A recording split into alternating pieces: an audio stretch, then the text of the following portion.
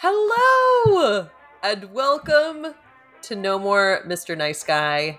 My name is Catherine Brooks. I'm so excited to be here with you today. Today is such a fun episode. If you've been to this party before, you know that I am a life coach for men and that No More Mr. Nice Guy is a podcast about helping men to overcome nice guy syndrome so they can fully and truly thrive and simply be yourself in the world. One thing that we have not yet covered on the podcast, and so I brought in the big guns today to help me talk about it, is how nice guy syndrome shows up in dating.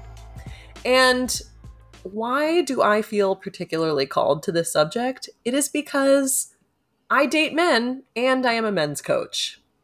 I certainly pick up on nice guy syndrome when it is coming up. And also, by the way, I've said this before, I have been a nice guy. I have been in the same patterns as nice guys. This is why I feel so passionate about this subject, because there is another way. So I would love to introduce you to my friend and expert, brilliant dating coach, Sheilanova. Sheilanova is her first name. It is like a Beyonce, a Madonna, a Cher. That is the strong first name. Sheilanova has jumped in to provide me with some expert dating coaching from time to time. And we are just going to dive into all of the nice guy dating juice today. So first and foremost, Sheilanova, will you tell us a little bit more about the work that you do in the world? Yes, thank you so much for having me here. I am ready to dive into this. So, you know how some women basically they are confident in their career, they're confident in everywhere, but they're not confident in their dating life. Once they catch feelings for a dude, once they catch feelings for a dude, they completely, like, their entire emotional well-being is hinged on every action that he takes or doesn't take. And so I predominantly work with women who want to be able to really find love without the anxiety and completely transform their love life with unwavering self-confidence instead of, all of these anxious behaviors that keep them spinning on when the guy is going to text next. And I think it should just go, like, without saying that, if anyone is listening to this and thinking, why are two women talking about, a men's dating experience? We're really having this conversation about Catherine's experience dating nice guys. If you can relate to any of those situations, how she might end up working together with you to really overcome some of those barriers in your own dating life. And there is no shame here. We are not going to shame anyone. I truly believe from the bottom of my heart, and I'm going to guess, Sheilanova, that you do too, that everyone is just doing the best with what they've got in the moment. And we are all acting out patterns that we have from childhood, ancestral, and beyond. Nice guy syndrome is one of those. And so we're here to illuminate places where nice guy syndrome may be showing up in dating with men from personal experience. And as usual, there is no shame here. If I were to really detail all of my crazy patterns that I've had in dating, that would be a whole other episode that people would not want to hear. So no shame to anyone. I am definitely some ex's psycho ex-girlfriend. We've all done the crazy things. But somebody's dinner party story. Yeah, I am somebody's dinner party story for sure. I'm like, that woman I call the cops on. Okay, but this actually... I'm just going to out myself. Yeah, this reminds me. Can you just give a brief overview of the transformation that you had in relating to dating and relating to yourself? Because it is so massive, and it's why it sets you up to be just such an incredible support to the people you work with. Oh, yeah, sure. I used to be the kind of woman who would spend hours stalking your Facebook page.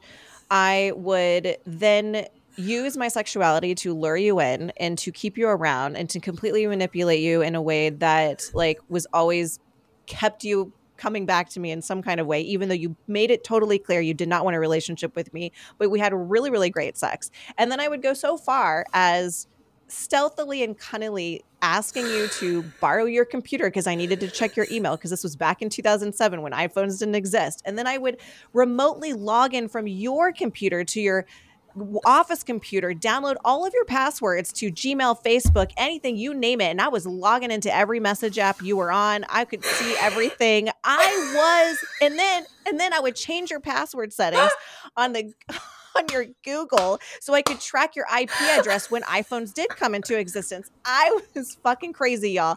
And Catherine is absolutely losing her shit.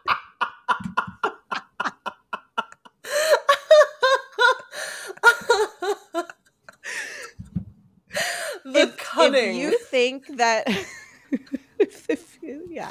if I used my brain power for absolute nonsense, now I use my brain power to come up with creative ways how to solve these problems and these issues with my clients, because I completely transformed into an individual who it's impossible to offend me. I'm unbothered and totally bulletproof to rejection. I do not get hung up on anyone. I became so unattached to the dating scene. It literally did a 180. I became a different person. Catherine, I want you to talk a little about what nice guy syndrome really means, because we can be like, what's wrong with being nice? But we're really giving a definition behind this. And just to say that, if you resonate with any of these and you're feeling any kind of shame, that's probably somewhat normal. Just know that I've done anything crazier than you. And we've come full circle. And you are probably the most secure person with yourself who I've maybe ever met. I think so too, actually. Yeah, it's all cultivated from within. Yes, 100%. It's like your security doesn't hinge on the fact that you're married. It doesn't hinge on the fact that you are in a relationship or that you are a parent. It doesn't hinge on other identities that we take on. It's just so you. Yeah. And I want that for everybody. I think you do too. Yes. Okay. So let's talk about nice guy syndrome. What's really defined this? Because what's wrong with being nice? Great question. So nice guy syndrome is a way of seeing the world. Nice guys believe their foundational worldview is that if I am nice and agreeable, then I deserve in return love, belonging, and to have my needs met without having to ask. So nice guy syndrome shows up in relating to the world in a transactional way.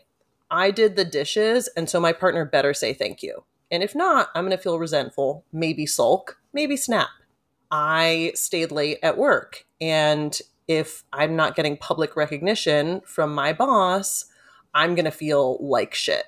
Nice guys exist with covert contracts with other people, with how the world works, and they use niceness and agreeability as their currency. The question of what's so bad about being nice? Actually, the answer is totally nothing. It's when niceness is used in a manipulative way with the belief that I deserve something in return because I'm showing up this way. Ultimately, the entire belief system is inauthentic. And so what results is anxiousness, low-grade misery, all the way up to depression.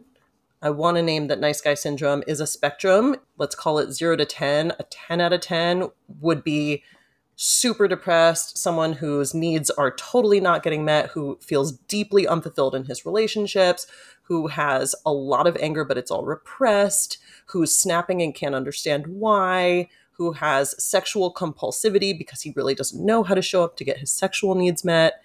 And a 1 out of 10 nice guy syndrome might be like some guys I've gone on dates with where they really do feel like they're showing up as themselves in the world, but in some relationships, they're really quick to compromise what they want to appease the other person. Which is interesting because from a nice guy syndrome perspective, it's like, I'm doing all of this stuff so I appear pleasing and nice to you. The person having this syndrome or say, it's like, oh, if I do this, they're going to think highly of me. But when as a woman on the dating scene, dating men, because you're actively doing this right now, you Correct. have dated a lot of nice guys. and you don't have this experience. Your experience of a nice person is what? Expand on this. One of the fundamental fears that a nice guy has is, I don't want to be an asshole. Hence the costume layer of niceness. And so when I'm on a date with someone, I can immediately sense if they're a nice guy because it feels like they're putting on a performance and they do not ever want to name their opinion of something. So even if we're like, hey, where do you want to meet for coffee? It's often, well, you decide whatever you want, because of that fear. Well, I don't want to be an asshole. And if I were to name what I want, it might be coming across as not nice, and then she might think I'm an asshole. Now that I'm deep in this work, when I notice nice guy syndrome coming up in someone on a date, I can instantly feel it. I will name And what's that your it's like, experience of that? it's slightly a turnoff because somebody's not themselves. Yeah. And I think that's a really good point you just made, because it's the difference between being nice and being authentic. I would rather That someone is be the authentic, difference. and that means they're awkward and they stumble over their words and they tell me the truth of what's going on inside of them. And I would rather someone be like, I'm feeling so insecure right now. I'm afraid that you're going to think X, Y, and Z about me and all these terrible things, than you trying to hide all of that. That is actually way more attractive. Naming that is going to blow people's minds because the nice guy is so afraid of really revealing what's going on inside. Hence the exterior of, I'm Mr. Agreeable, thinking a woman would actually love to have him show up and say, hey, I'm just actually kind of nervous right now, but I'm still glad to be here. That's actually what we want, because humans resonate with truth. So if someone has ever stood in front of you and just stated something that you could tell was true, you feel it in your entire body, and your entire body almost experiences relief because we can physically feel what truth feels like. And I think I'm slightly on edge around nice guys on dates because it's like I just can't figure out who they actually are. I did go on a date with a guy recently who did show up pretty nervous, and he just owned it. He didn't say to me, I'm really nervous right now, but it was just clear. But there was never a part where he was posturing or trying to pretend like he was super confident and this big kind of guy. He just showed up nervous. And honestly, to me, it was so endearing. And I was really looking forward to get to know him better because of it. 100%. I was talking to a woman who said, every guy I've ever dated has said to me, oh, you're too nice. You're too nice. Because she's so accommodating. If you've ever had that experience as a man that women are telling you, oh, you're so nice or you're too nice, that is not a compliment. That is an invitation to speak your truth and set your boundaries, because human beings want to know where other human beings stand. We want to know where the boundaries lie. So if you're working with a guy who is noticing this pattern, he's holding himself back because he wants the woman to think of himself a certain way, how would you work together with him to move from niceness to authenticity? I have one client in mind, and he had just started dating someone, and she wanted the relationship to move faster than he was comfortable with. His nice guy syndrome was showing up in that he was having a really hard time setting a boundary and saying no to requests like, let's move in together. Let's take a big trip together, when that actually did cross his boundary. So first and foremost, getting clear on what your boundary is paramount, because it gives you your standing. So the first thing I would say with somebody I'm working with is, what is your boundary? And they might not know. And so we're just going to chip away. Well, is your boundary, you might be ready to move in with her in 6 months? Do you want to have a conversation with her a year from now? And we just start to bring to mind different scenarios, because your boundary exists within you. You may be struggling to name it, or it may feel scary to name it. But by offering your brain different scenarios, it's going to feel like no, yes, like a sorting hat, until we get to, and I think for him, it was something like he'd be ready to have the conversation about moving in together 6 months down the line. Then we get to, how do we say that? Because it feels like a really big emotional risk to say that, and it might not come naturally. Ultimately, when I'm working with someone and they're standing there with two possible paths to take, and one is being the nice guy and one is being authentic, I remind them of what their initial values are. If they've hired a life coach, they're probably looking to align with a truer version of themselves. Now, we don't have to be perfect, and this one might be too hard for them to stand up for themselves. However, bringing them back to what are your values and what is the kind of life that you want to be living, often that is powerful enough to help people overcome what's a very real fear of taking an emotional risk to name your boundary or name what's important to you, especially if you've not done it before. If you've never spoken up and you're not good at setting boundaries, like this is totally new to you, you are never going to reach a point where you feel secure taking that first step. You're going to feel insecure. You're going to feel anxious. You are going to feel scared. It is going to feel very, very risky. When I started speaking up my truth, I started literally speaking up what was going through my mind. So I would identify what was going through my mind. So I'd be like, what am I actually scared that this other person is going to think of me? And I would identify that. If I set this boundary, what am I afraid is going to happen? And then I tell the other person that. And so what that looked like would be, hey, I've been having something on my mind that I've been wanting to talk to you about, but I'm so scared to tell you because I am afraid that you are going to either get really upset or you're not going to like me more, or this whole relationship is going to become super awkward. I am so afraid that that's going to happen. I'm actually pretty sure that it is. At the risk of that, I would rather be honest with you. Can I just talk to you? I'm going to stumble over my words. I feel really nervous about this, but I can't keep it inside anymore. First of all, when you share something like that with somebody, you are being emotionally vulnerable, and that is what creates intimacy and connection between two people, which is what we all are really wanting when we are actually holding ourselves back. What do you think? Ownership is attractive. And what you just said, naming exactly where you're coming from.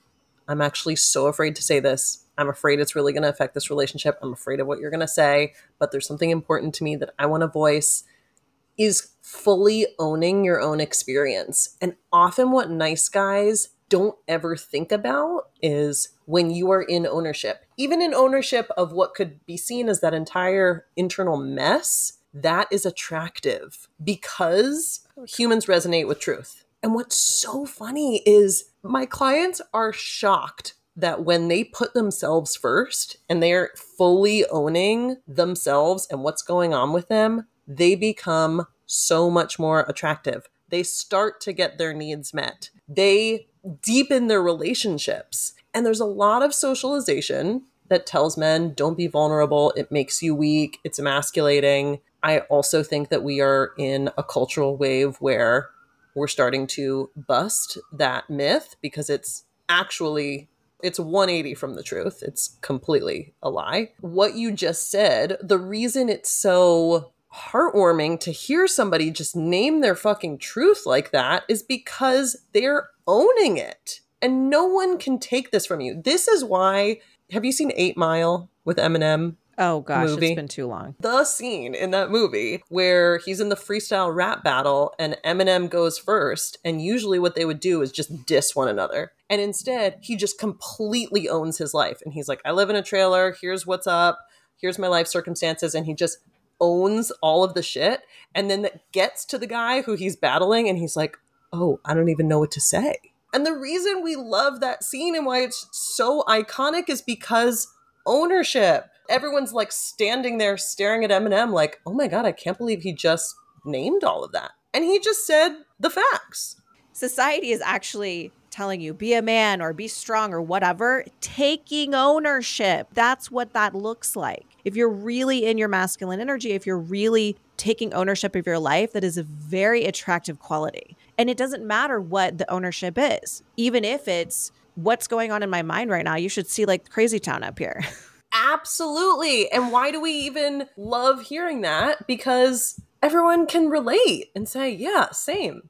No one finds attractive someone trying to emotionally dump on you, whether it's a man or a woman, and then giving you the responsibility of making it better. The men are thinking like, oh no, I really can't be myself because it actually turns women off. But no, if I was coming to you and I was like, I feel this way and you're driving me crazy and you need to change it, like, you're going to feel helpless. It's not going to bring us together. It's not going to connect us. But if you can take ownership and be like, look, this is what's going on with me. I'm fully owning it. And like, this is not your problem to solve. I'm just working together with you through this because I'm navigating our relationship together. What are your thoughts on that? I saw an interview. I can't even remember the name of the expert who was talking about the dating research behind this. But what he was saying was, and this is in a totally hetero context, a woman wants an emotionally available, emotionally aware, emotionally expressive man. However, she wants him to be resourced to handle his emotions. She doesn't want to be the therapist, the coach, the mama. There is this desire for men to be deeply in touch with themselves and to express and be in ownership. But to be resourced means to have a professional, if that works for you, whether it's therapist or whatever, or to have a men's group, or to have a coach, or to have somewhere where you are getting supported on a regular basis to process. So that's not all her job. And women have been doing that emotional labor of being men's emotional processors for as long as recorded history has been happening. And that I feel we're over. And I was relating to that part. And yes, with resources, please emotionally express. But you're right, just don't dump. Where I would say where we want to be emotional processors for people, the first person that came to mind is my 2-year-old daughter, who cannot emotionally process and needs help doing that at her age. She cannot emotionally regulate on her own.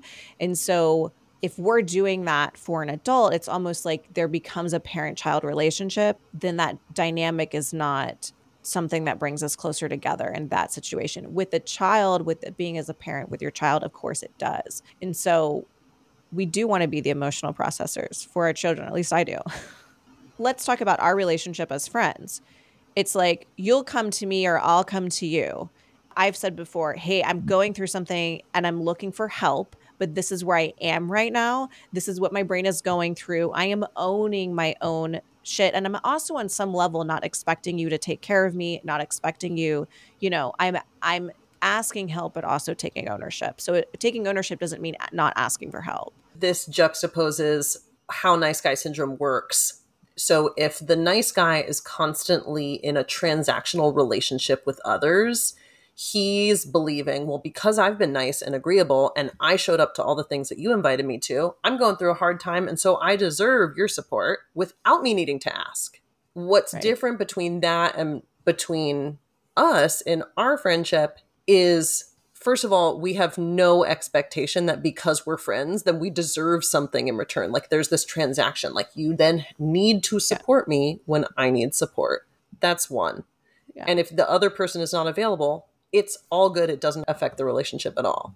But two, there's that ownership piece, like you're saying. And part of the ownership is asking for consent. Hey, there's a lot on my mind. I'm spinning about something. Do you have space to help me process?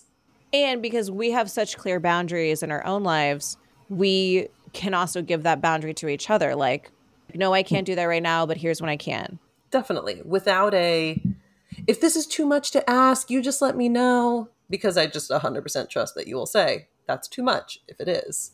But we don't need to manage one another. And another symptom of nice guy syndrome is the nice guy tries to manage others because he also expects to be managed in return. And so this sounds like in dating, someone will ask me out, let's say from a dating app.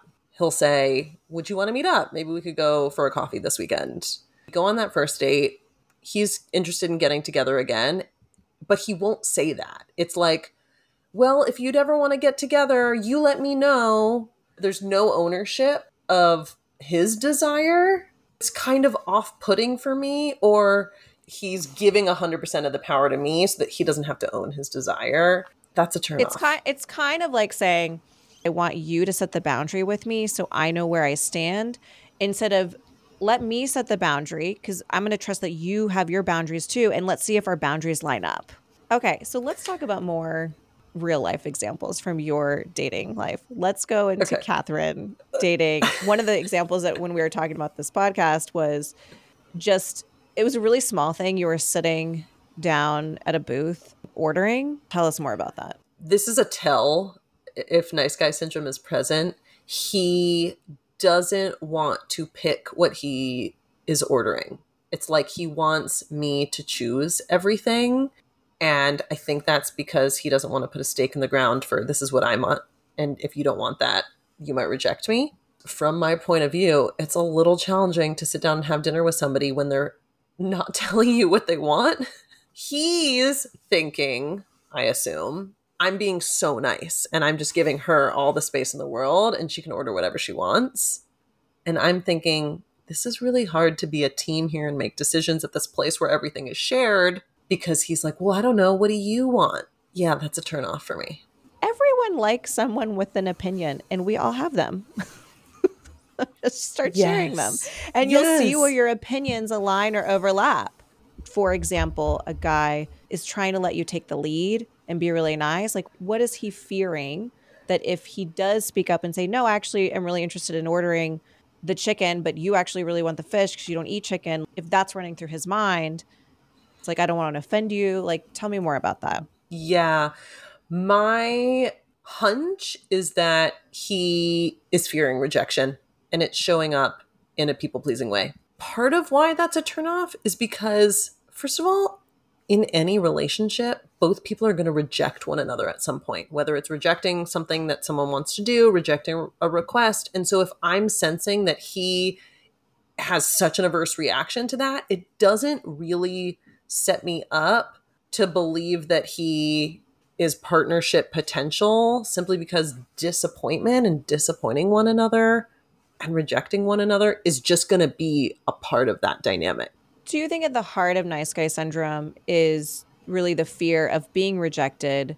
Rejection doesn't just have to mean I don't ever want to see you again. Rejection can just be like, I don't like what you're doing, or I don't want to order that thing, or I don't actually agree with your opinion, or I don't really care for what you said. It could be any form of that. That is not actually, in my opinion, what we truly fear. What we really fear is what we make it mean about us if that were to happen. And so that's what we're trying to avoid. If the fear of rejection is showing up in those little moments on dates, it's because the nice guy is actually walking around already in rejection all the time because he's rejecting himself. He is rejecting his authenticity through nice guy syndrome. The fear of rejection is actually creating what he doesn't want. And I talk about this often on here, that what the nice guy fears, he's creating, because by being afraid that she's going to think I'm an asshole, he's actually showing up as an asshole because he's lying and not naming his truth. And so the nice guy gets into these cycles of creating his biggest fears and living those out, but then wants to put up all these walls so that nobody else could see what he is believing about himself deep down. And you're right. Is it really the fear of rejection? No, it's probably the fear of being unlovable. I kind of want to describe my experience from the fear of rejection. I was so afraid to speak my truth and really share who I was because I was afraid that then the guy would find out the real me. And then once they uncovered the real me, they would run. I actually had evidence for this. But because when I actually revealed myself, I didn't know how to navigate it. I didn't know how to own it. I could see why guys did run. I want to bring up one other guy who is sort of a different iteration of how nice guy syndrome plays out. This is a guy I went on a date with several months ago, and he described himself as not a feelings guy, which to me was slightly off-putting because emotional intelligence is very important to me. It's at the foundation of how I live my life. He did seem disconnected from his emotions and slightly robotic. And then when he named, I'm not a feelings guy, I just thought that was really funny. Help us understand why that is not true. We were laughing about this yesterday because if your consciousness right now is locked inside a meat suit filled with chemicals, your body, you are going to have feelings at every single conscious waking point of your entire life. That's how feelings work in the body. The reason why this is because your human brain wires and fires together about 60,000 thoughts a day. You can't turn it off. The roommate in your brain just doesn't shut the fuck up. So when those thoughts wire and fire together in your brain, those neural pathways, they create chemicals that essentially we've labeled as feelings. Those chemicals are constantly firing in your body, whether it's just, it doesn't even have to be a bad feeling. It could be a good feeling. It could be something slightly left or right of neutral, but you are always feeling as a human. There is never a time where you don't have feelings. Maybe when you are at the deepest, longest wave sleep is maybe not when you are even conscious that you're having feelings, but otherwise you are. I know you had a football analogy about this. You have to tell it to everybody. Yes, I was laughing because it's like I would say about myself, I'm not a football gal. Football's not really my thing. I don't know a lot about it. But that doesn't mean that there's not the NFL happening and players and coaches and teams all currently active at this very moment. And by me declaring I'm not a football gal does not negate the truth that football exists and is a sport and is a very large business. And it's just funny to name I'm not a feelings guy because are you a different creature? Like humans are feeling beings who happen to have cognition. We often think that we're cognitive beings who happen to have feelings. No, it is the other way around. We are animals, we sense one another, and we happen to have cognitive thought additionally. When I was training to become a coach, I remember the stat where our bodies, I'm going to get these numbers wrong, but it's something like our bodies can process like 60,000 bits of information per second, where our brains can process 40 bits of information per second. The difference is huge. And that is because our body is picking up on so much more information and can process so much more information faster. And it is through feeling. Yeah, we're having feelings. If you're listening to this right now, you're having some level of emotional vibration in your body. There's being chemicals created all the time from your thoughts. And so when someone says, I'm not a feelings guy, my first thought was, is it because socialization has been like, don't cry in front of women, or feelings equate to crying? But that's not true. I mean, for you, what do you pick up on for when men say, I'm not a feelings guy? To me, that said, one, he does not understand the importance of having a healthy emotional life because he's rejecting his own emotional experience. And two, he's totally disconnected from himself. That's what it says to me, because that's also what I understand from my own experience before I really understood healthy emotional processing, how to name what I'm feeling. To me, and this was my hunch from that particular experience, he would really struggle to deeply connect because he's not in touch with himself at this whole fundamental level. If you've identified yourself as I'm not a feelings guy, or I don't really do feelings. I also had this one boss, I was working in sales, and he was like, we don't need to talk about feelings when it comes to sales. And I'm like, no, that's exactly what we need to do, because that's literally what drives everyone's behavior to buy. But I think men are kind of socialized to believe that we can't have feelings. Now, when they're onto something in the sense when you don't know how to navigate your emotions and you let them spiral out and then you're out of control, that's not what we're talking about. Being in touch with your feelings is being able to identify them, being able to own them. It doesn't mean that you're reacting to them in a way that you don't want to. It just means that you're aware of them. Right. And I want to name that someone who says, I'm not a feelings guy, could have had really tough childhood experiences with a caretaker who had no control over their emotions. And so he has shut himself off from that. I don't know if that was the case with this guy in particular, but that is common. And if you saw caretaker have huge blow-ups or was really depressed or was crying all the time, it's so common to want to shut yourself off from your emotional experience because what was modeled to you was unwell. I don't think that was this guy. I think this was more his socialization showing up, and no one had ever really told him why it might be important to get in touch with his feelings. He also was the leader of a company, and I think in a little bit more of the old school, less vulnerable way, didn't want to show any emotion. My take for nice guy syndrome, you let me know about this. At the heart of it, you are also not comfortable with your discomfort. Absolutely. And so if you're not comfortable with your own discomfort, you're not going to be comfortable with other people's discomfort. I'd love to give an example actually from my own marriage. Yes. This happened recently, and I just talked about my husband as if he's an AI experiment because sometimes I'm like, do you not have any negative thoughts about yourself? This is totally insane. But he's not a perfect person, and neither am I. And this is where I would say his nice guy syndrome, I wouldn't say he's like a full-blown nice guy syndrome, but where his nice guy syndrome showed up, he wanted to play in this kickball tournament. And we have a 2-year-old. So if someone is going away for like 16 hours of the day, it's the other parent who is taking on a toddler, AKA mini terrorist. Like, and I just kept getting the impression he kept like skirting around the issue. Like, there's this kickball tournament coming up. I was like, are you going to the kickball tournament or not? Just tell me you're going to the kickball tournament. He was like, yeah, I want to go, but you're going to be in a grumpy mood having to be with our 2-year-old all day.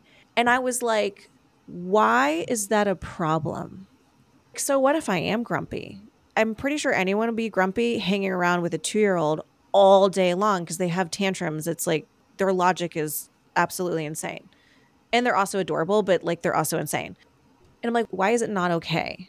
That opened up a conversation where he was like, I feel like I can't really enjoy myself if you are their toddler and you're not having a good time. And I was like, here's the thing. It is okay that I am not having a good time.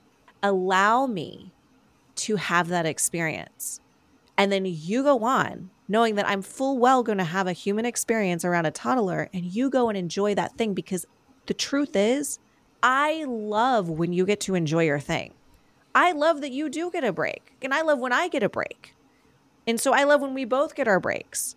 If I'm okay with me not having a good day all day, but I know that you are, there is no resentment on the table for that. That is just the name of the game.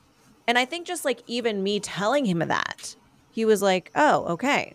Like it gave him permission to go and enjoy the game while I was not enjoying being at home all day.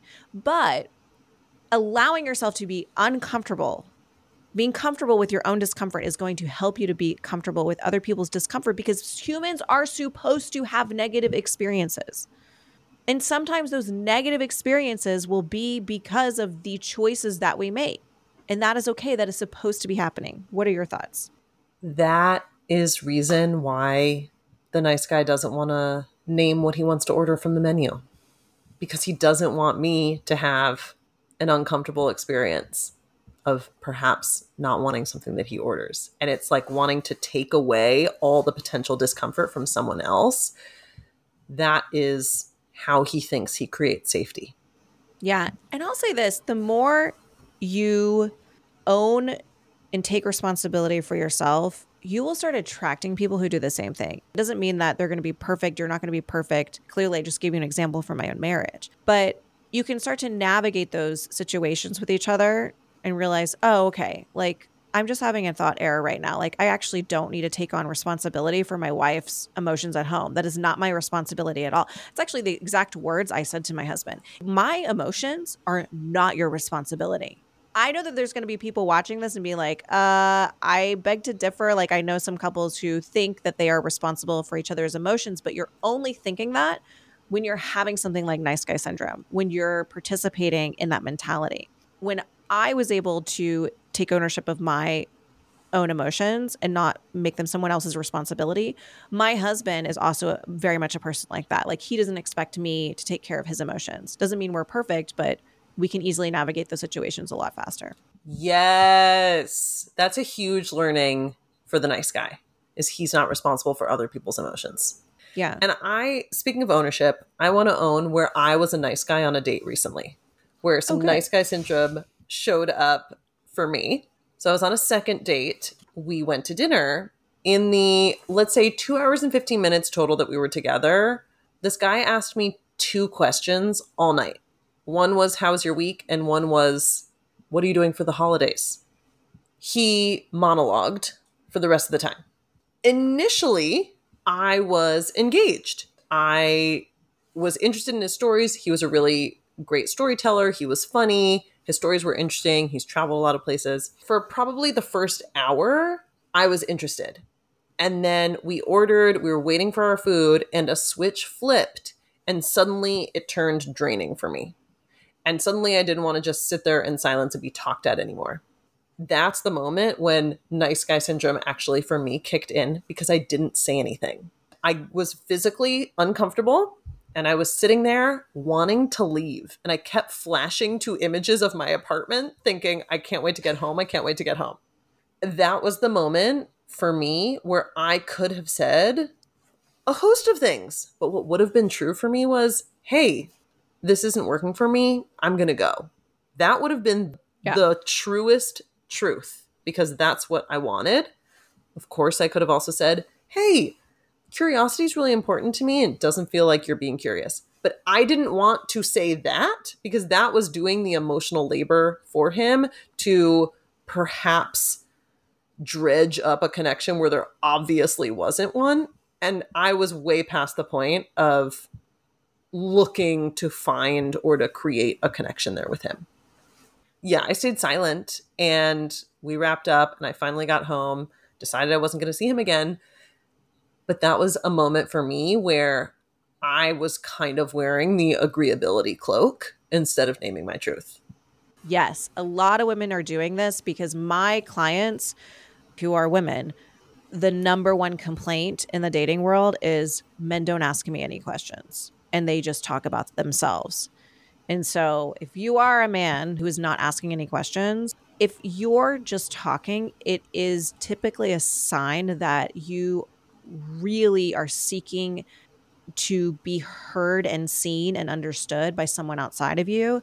And doing that work for yourself is really important first, because you'll leave those dates feeling so attracted and like wanting to go on a second date with that person again, because you have been the only one talking. So you're the only one feeling heard, seen, which makes you feel emotionally connected to someone. The woman also needs to feel that way. And so you can do that by asking her really interesting questions. Yes. Side note about dating. Ask very interesting questions. Show up. That person is going to teach you something and you don't know what it is, but you like need to find it out. Be curious. Curiosity is hot. So ownership is hot. Naming what you want is hot. So this is my last topic of nice guy syndrome. Let's talk about, where does this show up in getting defensive versus getting curious in the conversation? Where on your dates have you found that men have been defensive where they was an opportunity for curiosity? I feel like men get defensive, or anyone gets defensive, when they're being so nice and they're people pleasing so much at the expense of themselves. They start to resent the other person. And so when that person makes a request that they don't really want to do, it's like, or they'll get defensive. Or sometimes it comes up when someone asks you a really personal question and you get triggered, and then all those flooding thoughts of like, I'm not really lovable, I'm not good enough, I'm not going to be valuable to her. Then it's like, if that sort of gets triggered, our defensiveness comes up to try to protect that. I want to actually name a time when a guy could have gotten defensive and he did get curious and it created a really nice interaction for us. A date that I was on, a first date, when I walked up to meet him, and we had met on an app, so I hadn't met him in person before. He looked and sounded just like a guy who I used to know years ago, who I do not have a great taste in my mouth about. It was a friend's partner who just some shit went down, and so I have a negative association. And I was having the hardest time unseeing this on this guy's face, who lives thousands of miles away from this other guy and does not know him. About 30 minutes into it, I just felt like I had to name it because it was really distracting me from getting to know him. And so I was like, hey, listen, you look and sound just like this other guy. I have a negative association with him. And so I'm recognizing that my brain is projecting that a little bit. And I just wanted to put that out here so that you know that I have some walls up because of that.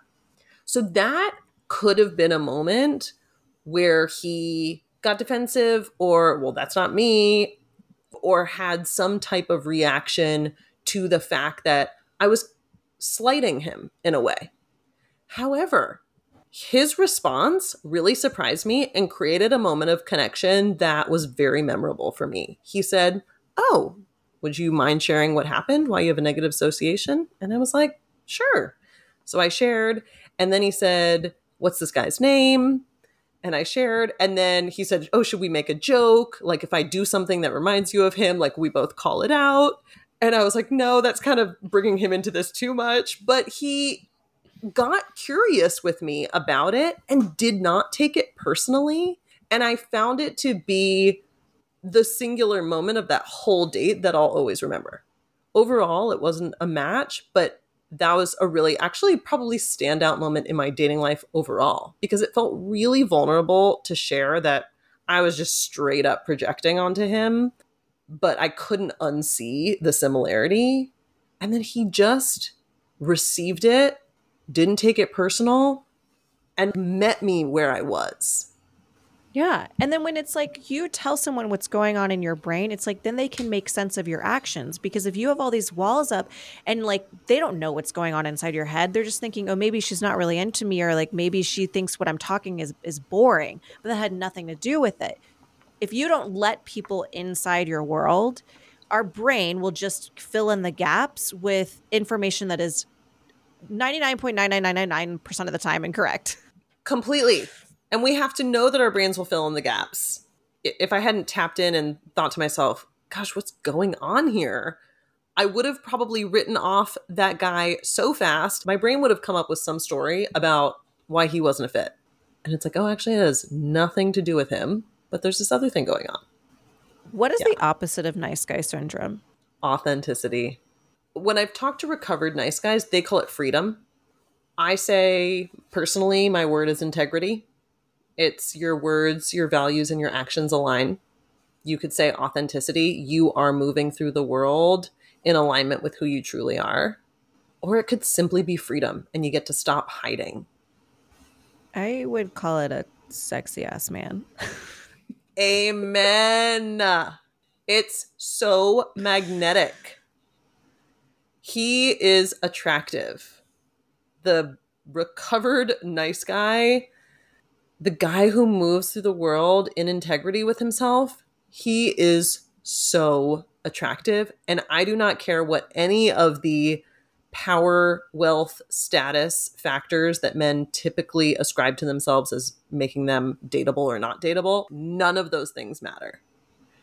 I remember the story when I lived in New York about this photographer who was trying to make it on the fashion scene as a fashion photographer. He was homeless because he couldn't afford to live in New York. And every night he would just have one night stands and sleep over at women's places. There was this whole article in New York Magazine about him. And I remember thinking, I bet he is just, it's not necessarily his looks, but I bet he's so charismatic, so confident. He's so true to himself. And that is magnetic. Yeah. I felt when I had my transformation, I literally like state this on my website, I transcended into a realm where men were captivated by my newfound aura of self-confidence. And so that's why I'm like, the opposite of a nice guy syndrome is like, yo ass getting laid. Like, it's like, that's what it is. There's no question. There's truly no question. It's as simple as that. It's so worth it to overcome this. It's so worth it to work with someone like Catherine, because she really has worked with so many men with this issue. And I think at the end of the day, we all want that freedom. We all want to have connection and intimacy. We all want that relationship. We all want to be able to show up powerfully and navigate our careers and not burn out. What's stopping you? This woman is right here. Amen. Nice guy syndrome is not a death sentence, and it is not an end destination. It's a series of patterns and habits. And the beauty of being human is that we have the power to change our own brains. There's something else available. And I don't think we're ever going to get to a place where we eliminate all of our nice syndrome forever and ever and ever. You just had one on the date, but you can get to a point, I think, working with a coach like Catherine, it's like you can get to a point where when that stuff arises, you start meeting it very quickly, either in the moment or you start noticing it very quickly afterwards. So resentment doesn't build, so it doesn't create more anxiety down the road or more stress down the road. Yeah, exactly. We're not going for perfection. We're going for a more joyful life. And that's available. Let's fucking go. Yes! This was so much fun. Thank you. You are the best. Thank you. It was fun. What a treat. I'll talk to you soon. Yay! Thank you. Love you. Bye. Bye.